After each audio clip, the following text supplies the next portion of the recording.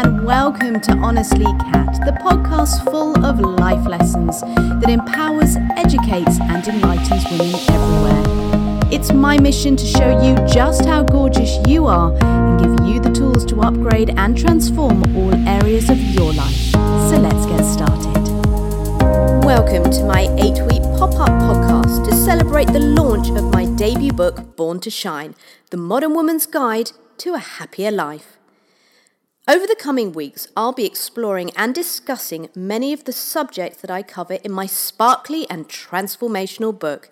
This series, I'm talking to various women who are shining examples of ladies who are living their purpose and fulfilling their passion. It is said the woman's seat of power is the womb. When we shut down this part, we shut down our very essence. In ancient times, women were revered. They were considered goddesses. They were honoured in many indigenous cultures as the bearers and creators of life. But until recently, this wisdom has been buried for centuries with our ancestors. There is a movement of women around the globe to finally understand their bodies, its power, and its wisdom. One of my greatest discoveries during my awakening was the power of a woman's womb. Yeah, I know, seriously. I had no idea that we stored so many emotions, old memories, as well as trauma in this amazing organ. But sadly, that special pink and squidgy place is shamed these days and not given the time or care that it needs. As soon as I honoured the cycles of my womb and got in tune with my cyclical self, life got rosier and easier for that matter. Did you know women's menstrual blood has the most abundant free source of stem cells available to humankind? It's rich in stem cells which can lead to healing a wide variety of diseases such as strokes, heart disease, Parkinson's, wounds, diabetes, and even neurodegenerative diseases. Now, who would have thought that? Our menstrual cycles and stages of life are intrinsically linked to the cycles of the earth, moon, and sun. Oh, and this is a good one. Around ovulation, you have greater access to your vocabulary, maybe by as many as 200 words. This is the time to ask for what you want and nail those discussions with all those extra words you've got in your head. Our wombs are not just about growing babies. They are the source of our creativity. We can tune into the creative potential of the universe. It is from this place we can birth our dreams into reality. And check this out. A labouring uterus exerts incredible pressure to push a baby out into the world and is the strongest force exerted by any muscle in the female body. Now that's amazing. It's believed that if we tend to our feminine parts, menopause and the symptoms associated become a lot easier to handle. On top of that, if we give our lady bits the care and attention they are due, then our menstrual symptoms lessen, our creativity heightens, and our overall well-being improves. I see it in my practice as a hypnotherapist over and over again.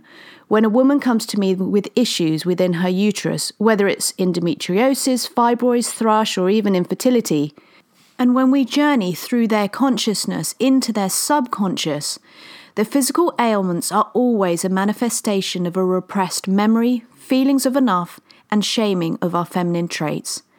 Lisa Lister opened my eyes to this new world in her book, Love Your Lady Landscape, and then I met Hilary Lewin, the thinking womb's woman, and she opened my eyes to how to really care for my uterus. Don't forget you can purchase my book on Amazon and at all major bookstores, or simply just head to my website, catraincock.com. On Honestly Cat this week is the thinking womb's woman Hilary Lewin. She is an RVGO therapist, teacher, co-conspirator, and sometimes even magician. She's certainly cast her magic spell across my womb, and today I believe she will do the same for you. As you listen today, before we go any further, I want you to place your hands on your womb and tune into the energy there. Breathe into the space and relax. Make that connection, and then let's begin. Welcome to the show, Hilary. Firstly, tell us all about how you got to where you are now and that you are this amazing woman with all this wisdom about the womb.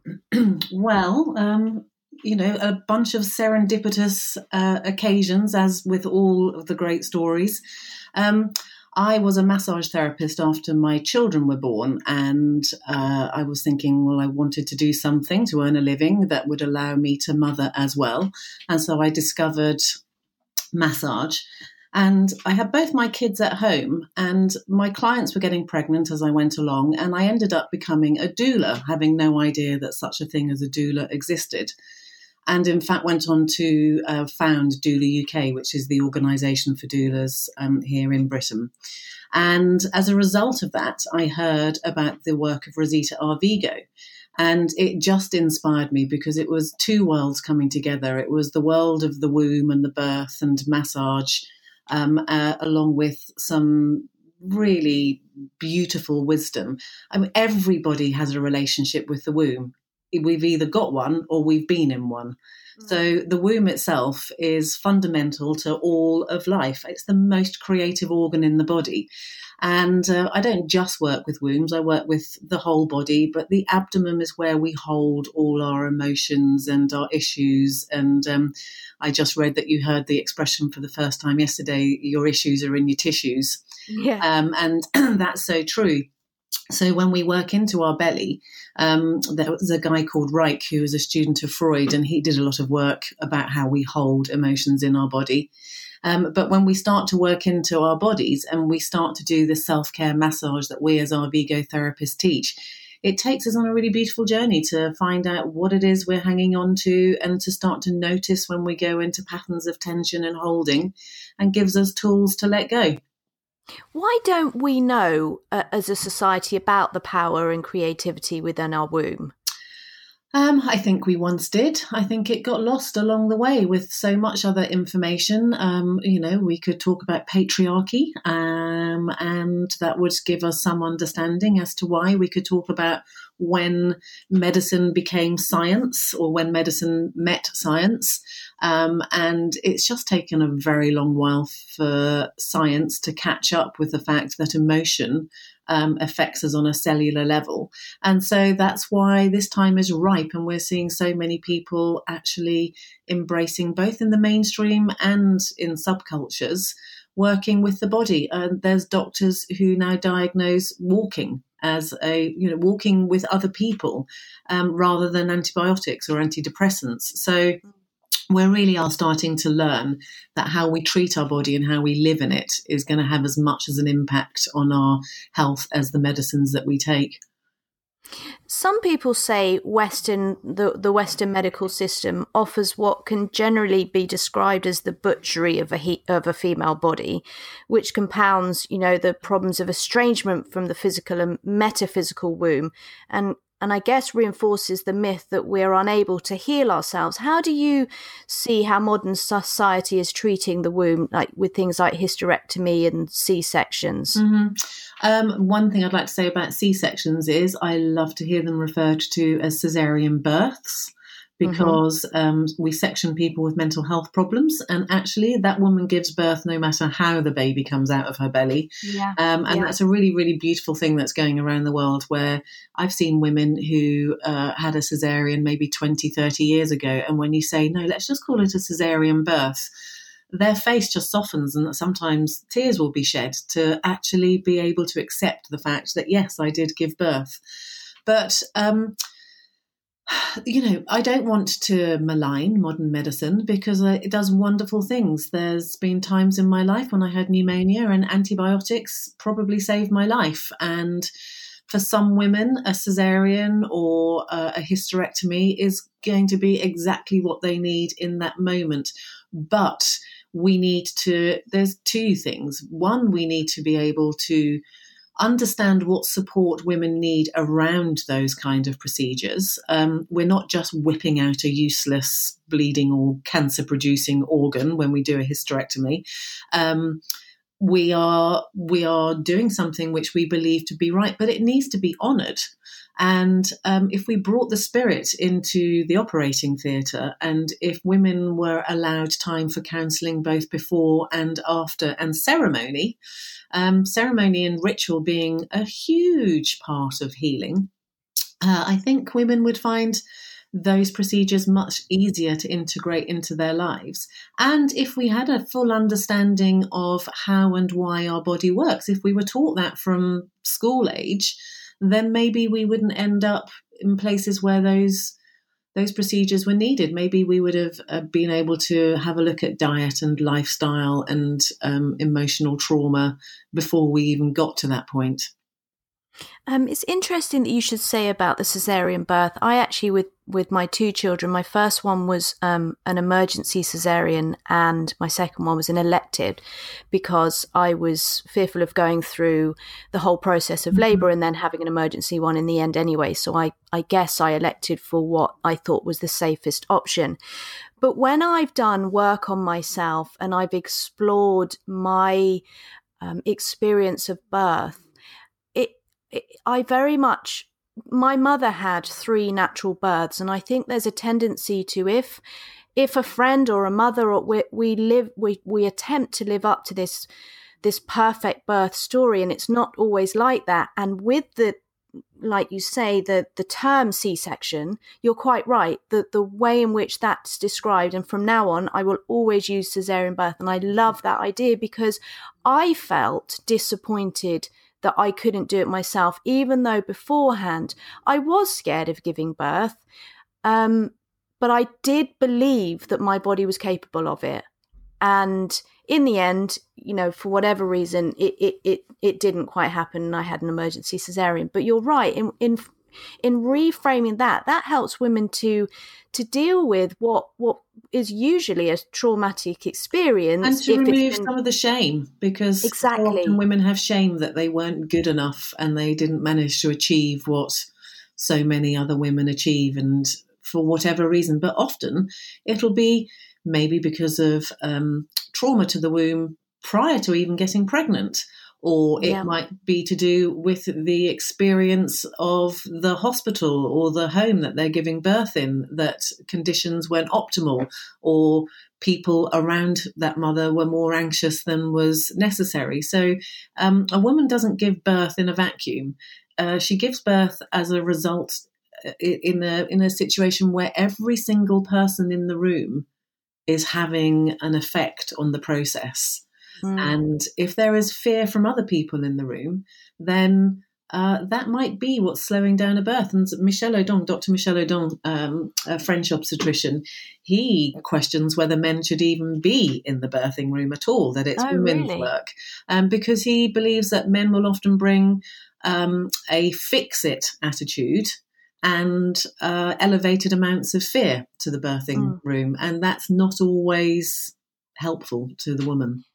And so with the doula work that you do, how do you work in the room with the mother? And also, if this is about getting your womb into a good place, like you say, before you even get pregnant, is Arvigo massage something we should be doing, not just after we've had children, or not just in later life? Yeah. So in Central America, where the work that I do in particular came from, they believed that if a child had any fall or landed on her coccyx and damaged her sitting bone in any way, that was akin to a medical emergency, and she would go and see the local bone healer and get her pelvis manipulated and corrected back into optimal health and shape, because our uterus is suspended. It's like a cat's cradle by ligaments, which hold the uterus in position in the pelvic bowl.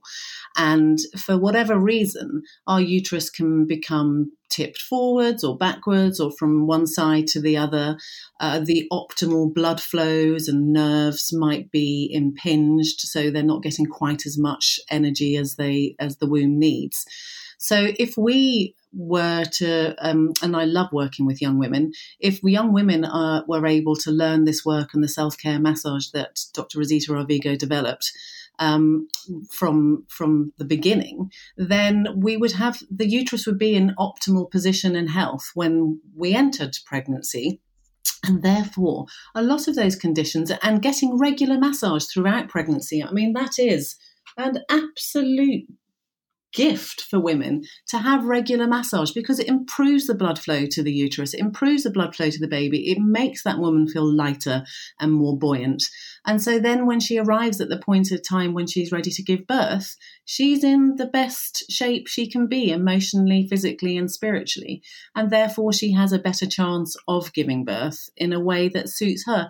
Having said that, a caesarean birth, I've been at caesarean births, I've been at completely medicalised hospital births, and they are every bit as beautiful and as spiritual and as perfect as the home birth with a couple of OMs and a candle and a cup of herb tea. So I don't want women to feel like they have to turn themselves into purple-wearing hippies, because that the birth is, whatever the birth process, it's a woman has to go to a space where you don't go to in any other time in your life, where it's where the veil is very thin, is one way of saying it. And it doesn't matter how we get there. The important thing is we come back from there. Yeah, that's absolutely right. And I love the idea that the veil is very thin. I mean, it is an amazing process to I mean, I remember the day that I had my first child, you're really taken to a place that you've never been before. And the way that you describe it. And actually that's similar to death. They say that at that point, in those very special moments before someone passes on, again, the veil is very thin. I've been at births of many babies, and I've been at quite a lot of deaths as well. And a good birth is every bit as beautiful as a good death, or vice versa. A good death, a death well died, is beautiful. It's really beautiful. Yeah, and actually it's you that educated me about this and started getting me thinking about how this can be better. Because at the moment, I mean, I know we were talking about our womb and babies, but just for a moment, because this is an important subject, that currently we're very much still in the Victorian way that death is handled, aren't we? Mm-hmm. Whereas isn't it your sister who is a death doula? And well, my sister's looking at burying rituals, and she's working around it. I have friends who are death doulas, and we need to really start talking about death. But death, like birth, was once done in the home, and I guess we can go a little bit towards menopause now, because as a woman in her mid-50s, I'm now in the third stage of my life, and I have friends who are obviously in their 70s, 80s. My father is in his late 80s. And so death is part of my life. It's part of everyone's life at all times. And we need to be able to talk about it. And we were very lucky when my mum died. She died at home, and we were able to keep her body at home for 24 hours after she actually died. And it was so beautiful. It was so special. The energy was, it was absolutely transformative. And having her body at home for 24 hours, when the undertakers came and took it away, they were literally taking away my mother's body. They weren't taking away my mother. Now, if that experience had been in hospital behind a curtain in a ward with half a dozen other people, they will leave you for a little while, I'm sure, but then they have to take the body downstairs to the morgue. It's not good form to have dead bodies in hospital wards. It doesn't make everyone else feel great. And so the next time I would have been with my mum for maybe an hour or 40 minutes or whatever after her death. And then next time I would have seen her would have been in a morgue. And not having had that experience of sitting with her body as the life left and being with that body for 24 hours, I think I would have been poorer for it. But what was really clear when my mum did die at home was we had no idea what to do with this dead body. It was just like, well, do the eyes stay open or do we close them? What do you do with the mouth? So we ended up tying this ridiculous bow under her chin and over the top of her head with a scarf to make her mouth closed. And Dad was just like, we all had a bit of a laugh going, not sure Mum would like this look. And then a friend came round who friend of mum and dad's who's Irish and who was a nurse. And so she was like, oh, no, you just get a Bible and you pop it under the chin. So mum was lying on her back in the bed. And a Bible is traditionally, we just used a book actually, and you stuck it under the chin and that held the mouth closed. And then you took it away, because I was like, does rigor mortis take 20 minutes or 6 hours or, how long? And there was no mess whatsoever. And then the joy in being able to get my mum, to bathe her body, to dress her, to be taken away. It was such an honour to be able to care for her. Then it made the whole experience much, much easier to assimilate. But these are things that people always knew, like giving birth at home. You grew up around birth. If you were, if you had aunties or sisters or siblings, someone in the street was giving birth and the women would just go there, and you saw the midwife locally, and the midwife was generally the one that saw you in and saw you out. So birth and death were very, very much natural parts of life, which you grew up with as children, knowing that were going on. You may not have witnessed them, but you knew what was going on. Now we've become so divorced from them. Both birth and death have become these terrifying experiences that we need to bring back into life, because there's only, taxes, birth and death are the only certainties in life. I love that. Yeah, you're quite right. And this is about educating us and like you say, just knowing those simple things about death, and knowing that it's okay if someone passes away at home, that you can keep the body, and all that. Knowing how to do that would make it, like you say, a lot better, and it transformed the way in which you dealt with your mother's death. And I think that's really valuable. So let's talk periods. This is something that I know you believe, and certainly I believe that it should be celebrated, but sadly it is still shamed. And I know that a lot is changing and we're much more open to talking about it, but still women, if they're in the workplace and they're suffering from period pains, it still has got that sort of shame around it, and that actually we should be nurturing ourselves at this particular time. And I don't mean this, that we're shamed just by men going, oh, she's on the period, or oh, she's emotionally over the top at the moment, but also women in themselves. We get a bit frustrated, and I don't have this now, but I certainly used to. I'd get frustrated myself, like, oh, I'm on my period, this is annoying. And actually, if we understood the what's happening on a spiritual level to us, we're letting go of what no longer serves us from that month. And then we're starting again that cycle and birthing our creativity. And if we knew that, things would be quite different, wouldn't they? Indeed, they would. And in some cultures, Japan, I don't actually know how well used it is. But there is actually menstrual leave available to women. I've been lucky enough to go into a few companies, and Alexandra Pope, who does something called Red School, who's absolutely fabulous, and wrote a great book called The Pill, Are You Sure It's For You?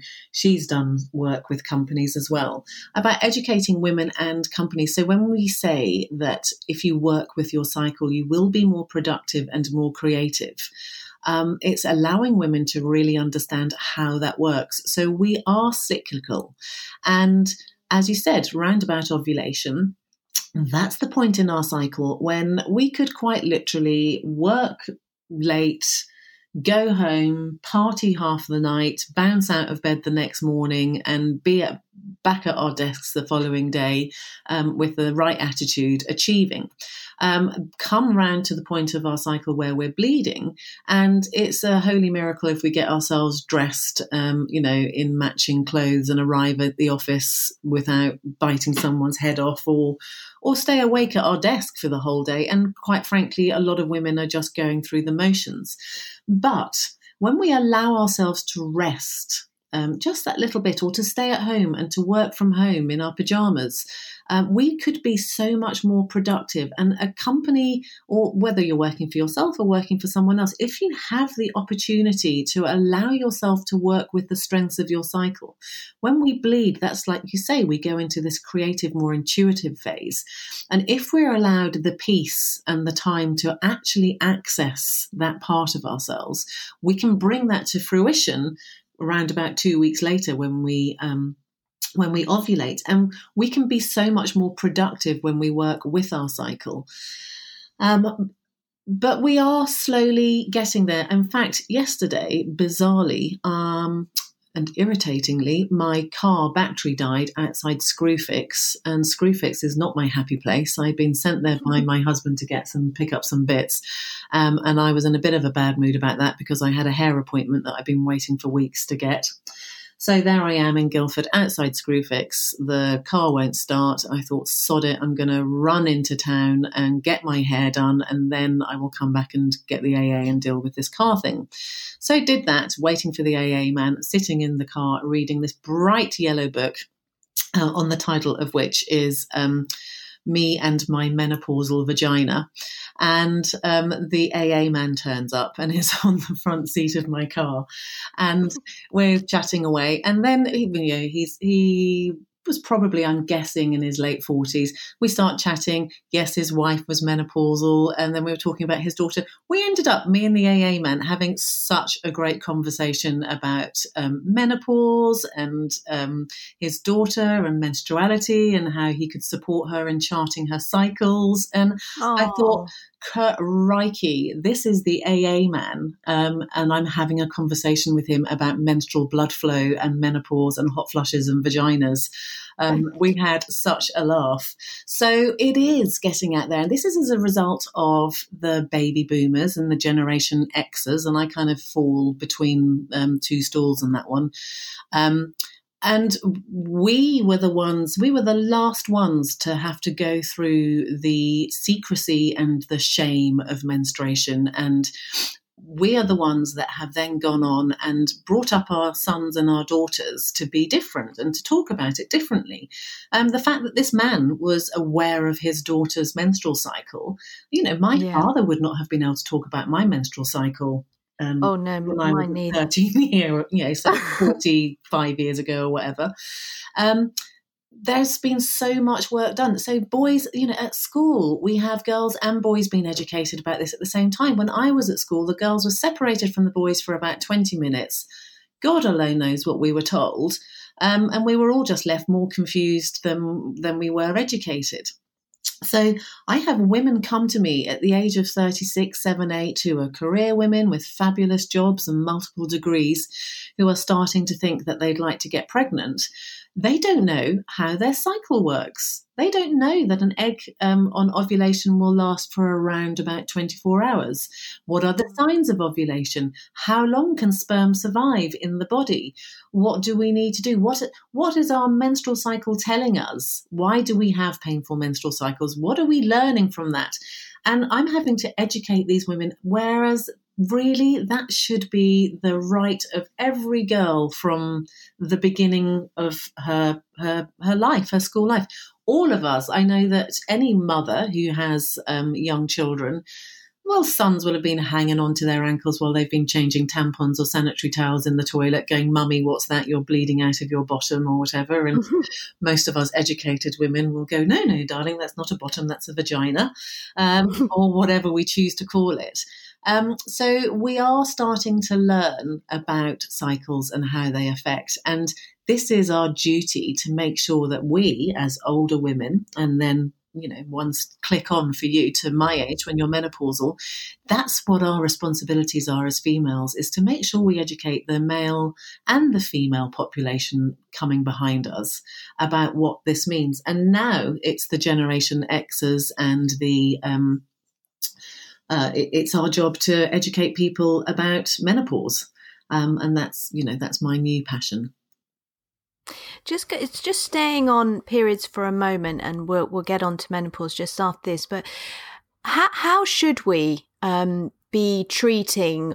So obviously, I have a daughter; she's almost 5, so we're a way off. Mm-hmm. But in certain cultures, they'll have a ceremony, or in tribes, and it's like, it's your transition to being a woman and being able to create life, whether or not, one chooses to or not, you have the capability. And as we say, the womb isn't just about birthing children, it's also about birthing our creativity. So how would you recommend in modern society we should be celebrating this? What's the advice for me when my daughter goes through this? Do we all go have a big party, or like well, I think that depends very much on the individual, on the family, on the circumstances. It might be so. So as a doula, I've obviously been at the births of babies, and I've had the absolute honour of doing period parties for a couple of girls who've come of age and started menstruating. I think I've done 3 of them now, where the mum has got me back. So I was there when this young woman was born, and now she started menstruating, and done a small more of an educational session, actually. And there's been tea and cakes and, and presents and hugs. And it's not been a ritual so much as we're all beating drums, but it's been a marking of the occasion and an opportunity to educate. But I think that first of all, it shouldn't come as a shock to that girl, and it's unlikely to in this day and age. But for me, it's about giving permission to young women from the moment they start menstruating that when you bleed, this is a sacred time.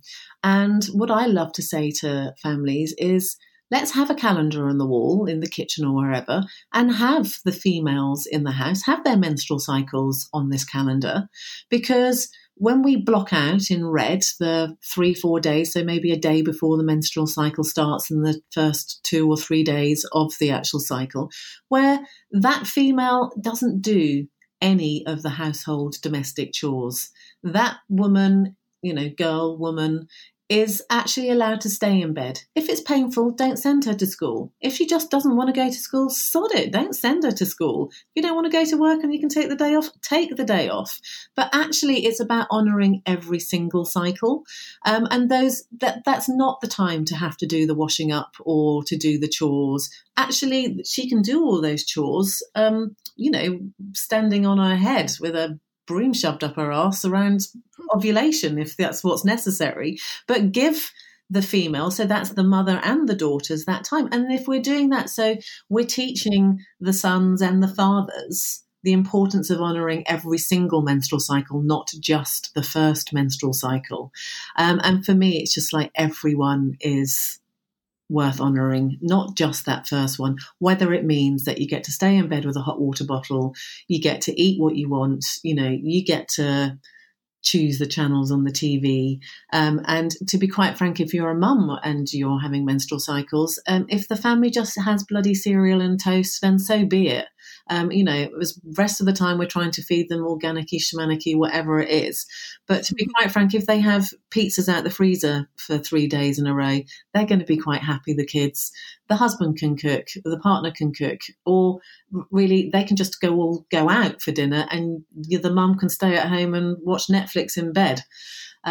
So everyone is worth celebrating, and it's up to you how you choose to do it. With periods marking the start of when a woman can create a baby, what are your views on contraception, and what's the best or most natural form? Are you for natural, or how do you see contraception? Again, every single individual has to make their own choices. So what I do object to is girls going on the pill at the age of 14, 15 or whatever because of painful periods or because of acne, because the number of women I have met who are now 30 years old and have been on the pill for 15 years, they have never had a chance to get their body into a natural cycle. They have no idea, because our menstrual cycle is giving us very strong messages about our health. So I certainly don't recommend it in the early years. For some women, if they are studying and doing degrees and they really have painful periods, or they're having a lot of sex with different partners, then maybe the pill and condoms might be appropriate in a short term, so for maybe 3 or 4 years. The thing about the pill is you need to really understand and read all the small print, is that it can increase your chances of depression. It can create a lack of libido. It can create anxiety. So really understanding about what it is you're taking, making sure you're monitoring yourself if you are taking the pill. And so I would suggest to women that they keep a very detailed diary of their emotions linked to their menstrual cycle for maybe 4 or 5 months before. And then once they start the pill, continue to keep that diary and see if there's a lot of changes in the days where you feel lazy or depressed or anxious or antisocial. And then maybe we can start to go, well, actually, the pill isn't such a good idea. Condoms and, understanding your cycle, because we can only get pregnant when we have that fertile fluid. But most women don't know what fertile fluid is until they start trying to get pregnant. And then suddenly, if they haven't got pregnant within the first year, then they're reading all the websites. Suddenly, they're all about their fertile fluid. But understanding that is necessary, because that creates, that makes our vaginas alkaline. Sperm needs an alkaline environment. So if we don't have that fertile fluid, sperm's not going to survive anyway. But we need to know that sperm could last up to 5 days. So you could have sex 5 days before you ovulate, unprotected, and that sperm might just still be lurking around, ready to jump that egg. And the number of women who get pregnant because they don't understand their cycle, and that goes right up to women who are 47, 48 years old, who think that they're perimenopausal, who do get pregnant. It's, the pill can be a really great idea. But as I said, Alexandra Pope, who wrote The Pill, Are You Sure It's For You? I would suggest that every young woman and mother of a daughter reads that book. Yeah, I think you're right. And it's interesting you talk about how women don't seem to know about your cycle. And I was that woman. I was suddenly then reading when I was looking to get pregnant about it. And I was like, oh, right, that's how you do it. So is this because they're not teaching us this in school, or is this, as you say, like the mother's responsibility? Well, it's, yes, it's the parents' responsibility. But it's also, it should be in school, because all we get educated for sex education is how not to get pregnant, which is essentially don't have sex. Or use contraception. Sex, I mean, that's, I've got a couple of people I can recommend that you interview to talk about sex with, because sex is so much more than penetration. And that's what we should be talking about at school, how to orgasm, how to enjoy our bodies, how to satisfy ourselves and the people that we are being intimate with. It's not all about penetration. And also to understand, how do you get pregnant? Because we have apparently this epidemic of infertility, which I would question anyway. So we really need to understand that if we're on the pill for 15 years, we are potentially jeopardizing our fertility later on, not necessarily because we've been on the pill for so long. So science will tell you that being on the pill does not affect your fertility. But if we're on the pill for 15 years, we're not getting the signs, we're not being able to read the small print of our body that our menstrual cycles would be telling us. So if we have painful periods, if they're very clotty, if they're very erratic, if we don't get that fertile fluid, that's our body telling us that our fertility is not in optimal health. And if we're on the pill, we don't get to read those signs. Right. Okay. That's fascinating. Okay. So now let's talk about menopause. And as I was researching ahead of our podcast together and looking into menopause, I found this statistic, and it says 49% of women experience mild symptoms of menopause. And that's nearly half of us. Yet much of the world would have us believe that menopause is a nightmare and that suffering is inevitable. Talk to me about that. Well, now you've got me on my favourite subject. This is my specialist subject, caller. Yes, a bit like childbirth. So we are led to believe that childbirth is going to be the most agonizing, traumatic, earth-shattering experience of your life. And if you listen to the stories, those are the stories that you will tend to hear. My story of childbirth was really quite boring. It was, 8 hours at home when I popped a baby out. And my menopause is very similar. So we hear the stories of breakdown and suffering and trauma, and we take that in as our truth. Whereas, like you say, at least half of women go through with just very mild symptoms for a couple of years. Another 25% of women on top of that may have stronger symptoms, but only for a couple of years. And it's something like 15 to 20% of women will have really, really, really difficult times which go on for longer and end up with long-term either mental health or physical problems.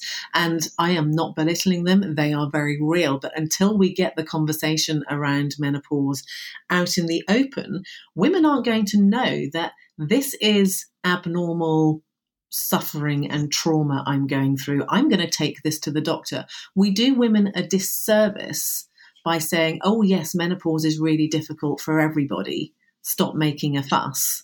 Because for those women who it is truly difficult for, they just think, well, I'm overreacting. A little bit like those women who give birth and find it really traumatic. They think, well, I should be a bit ashamed because I'm not as strong a woman as my sisters. And I'm just not good enough. That's why I couldn't give birth. And that'll be the same with menopause. I'm just not good enough. I'm not strong enough. I'm not enough. That's why I'm suffering. I don't deserve to go to the doctors. On average, women take, and I can't remember this. I'm pulling a number out of the air, but it's something like 4 or 5 years before a woman will go to her doctors to talk about her prolapse. Right. It's something phenomenal. And the truth of the matter is, if we get prolapses early, there is so much we can do. But if you've been walking through your life, literally pushing your uterus back up into position, and you've been doing that for years, then we don't have the same scope of healing available to us. So that's why it's so important to not make every woman believe that menopause is this, one-way journey to hell, so that those who really are experiencing it as painful or just it is interfering with their everyday life, they get a chance to go, no, this is not normal. I need help.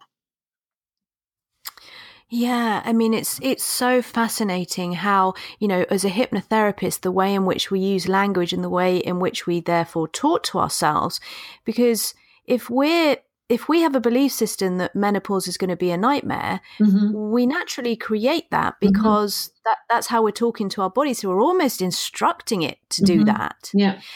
One of the things I loved when I think it was in our first our Vigo session, and you told this amazing story or way in seeing the womb, and it included what happens when we have the menopause. Okay, and my dining story.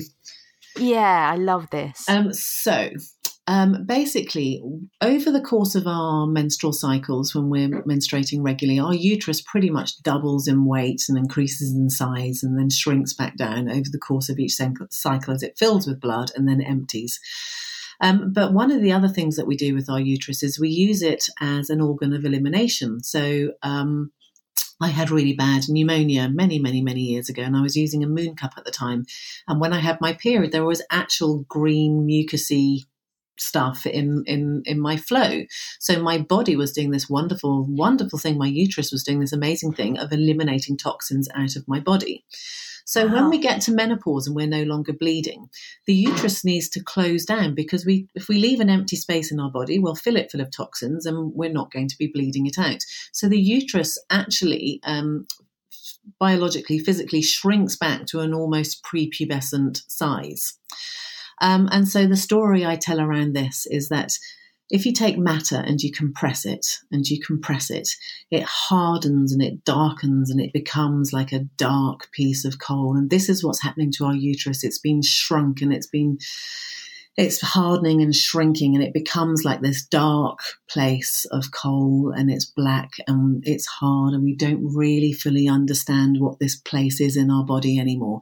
And it continues to compress and it continues to shrink. And then that coal starts to become these red, hot, burning embers, and that's what's happening in our bodies. These burning flashes are burning through. It's a scorched earth policy.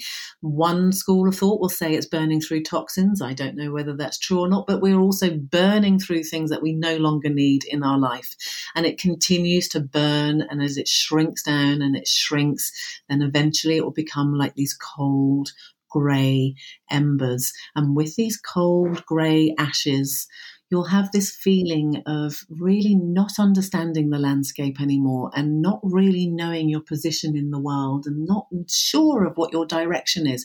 But you sit with it because it continues to compress, and it continues to compress.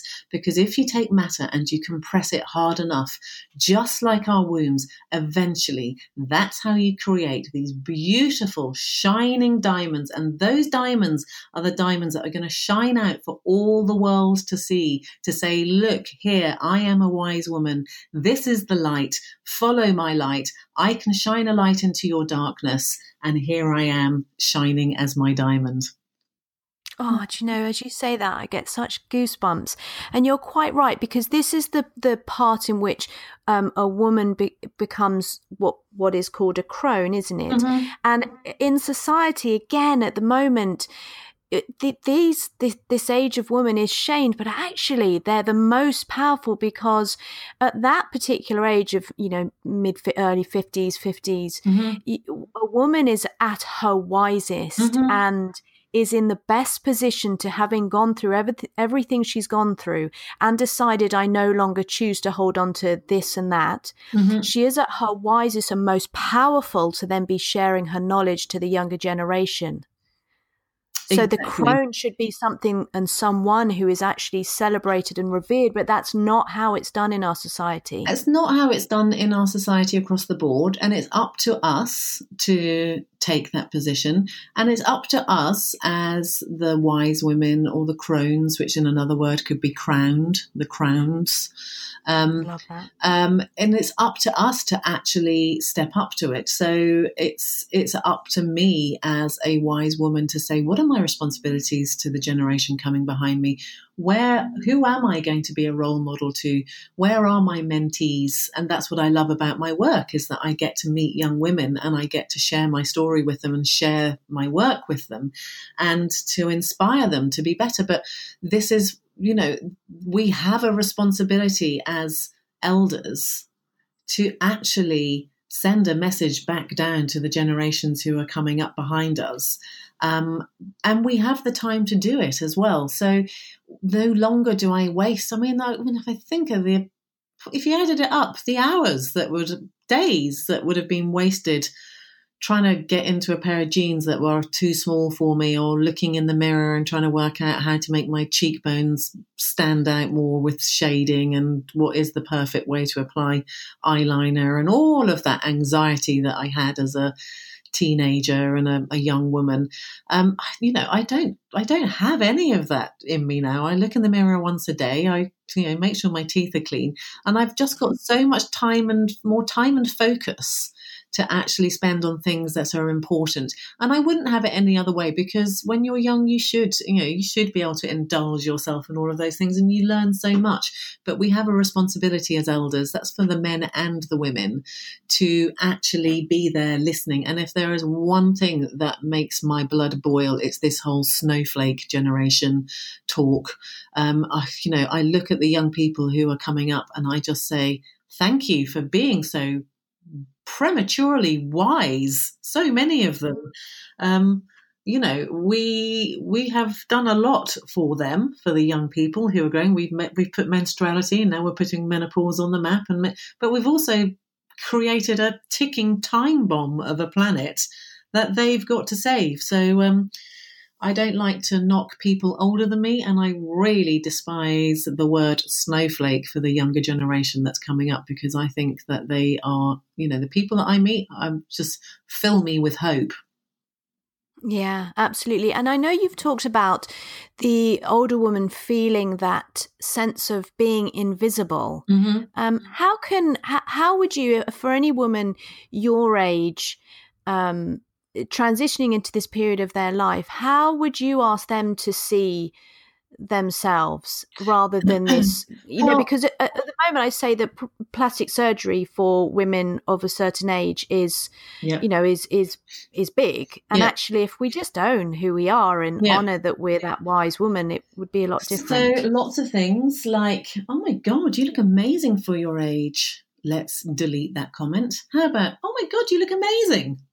We don't have to say for your age. She's incredible. She's a really incredible woman. She's in her 60s, but she looks fantastic. No, she looks fantastic. The invisibility cloak in the Harry Potter stories is one of the most prized possessions.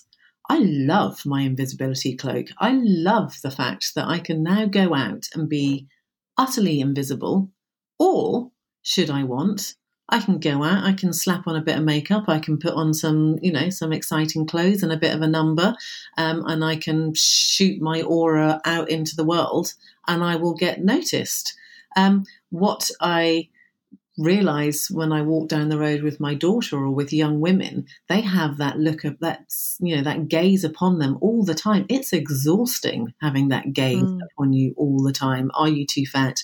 Are you too thin? Are you too orange? Are you too white? Are you too much, too little, anything? And I love the invisibility cloak that I have now, because now I get to choose when I want to be seen and when I want to be invisible. And that for me is my superpower. Yeah, absolutely. Well, thank you so much for your insight into the way of the womb and the woman as a whole. I always absolutely love talking to you and learning so much. And today was exactly that, another opportunity for me and my listeners to hear and learn from your profound wisdom. You see, when we allow this force of nature, our menstrual cycle, to clear out our fear-based memories and dialogue and listen to our womb, we may start to commune with the Great Mother and birth even a new consciousness. Society still has a long way to go with learning how to nurture this part of ourselves, but things are changing, and it's down to women like you, Hilary, who are at the forefront of creating a new narrative for women to flourish and wombs to finally be celebrated. Thank you so much, Hilary. Thank you. Don't forget, you can purchase my book, Born to Shine, The Modern Woman's Guide to a Happier Life, on my website, katraincock.com, or at all major bookstores. Now off you go and shine your light. That's it for this week's Honestly Kat podcast. I'm Kat Raincock. Join me for more honest talk from honest women next week.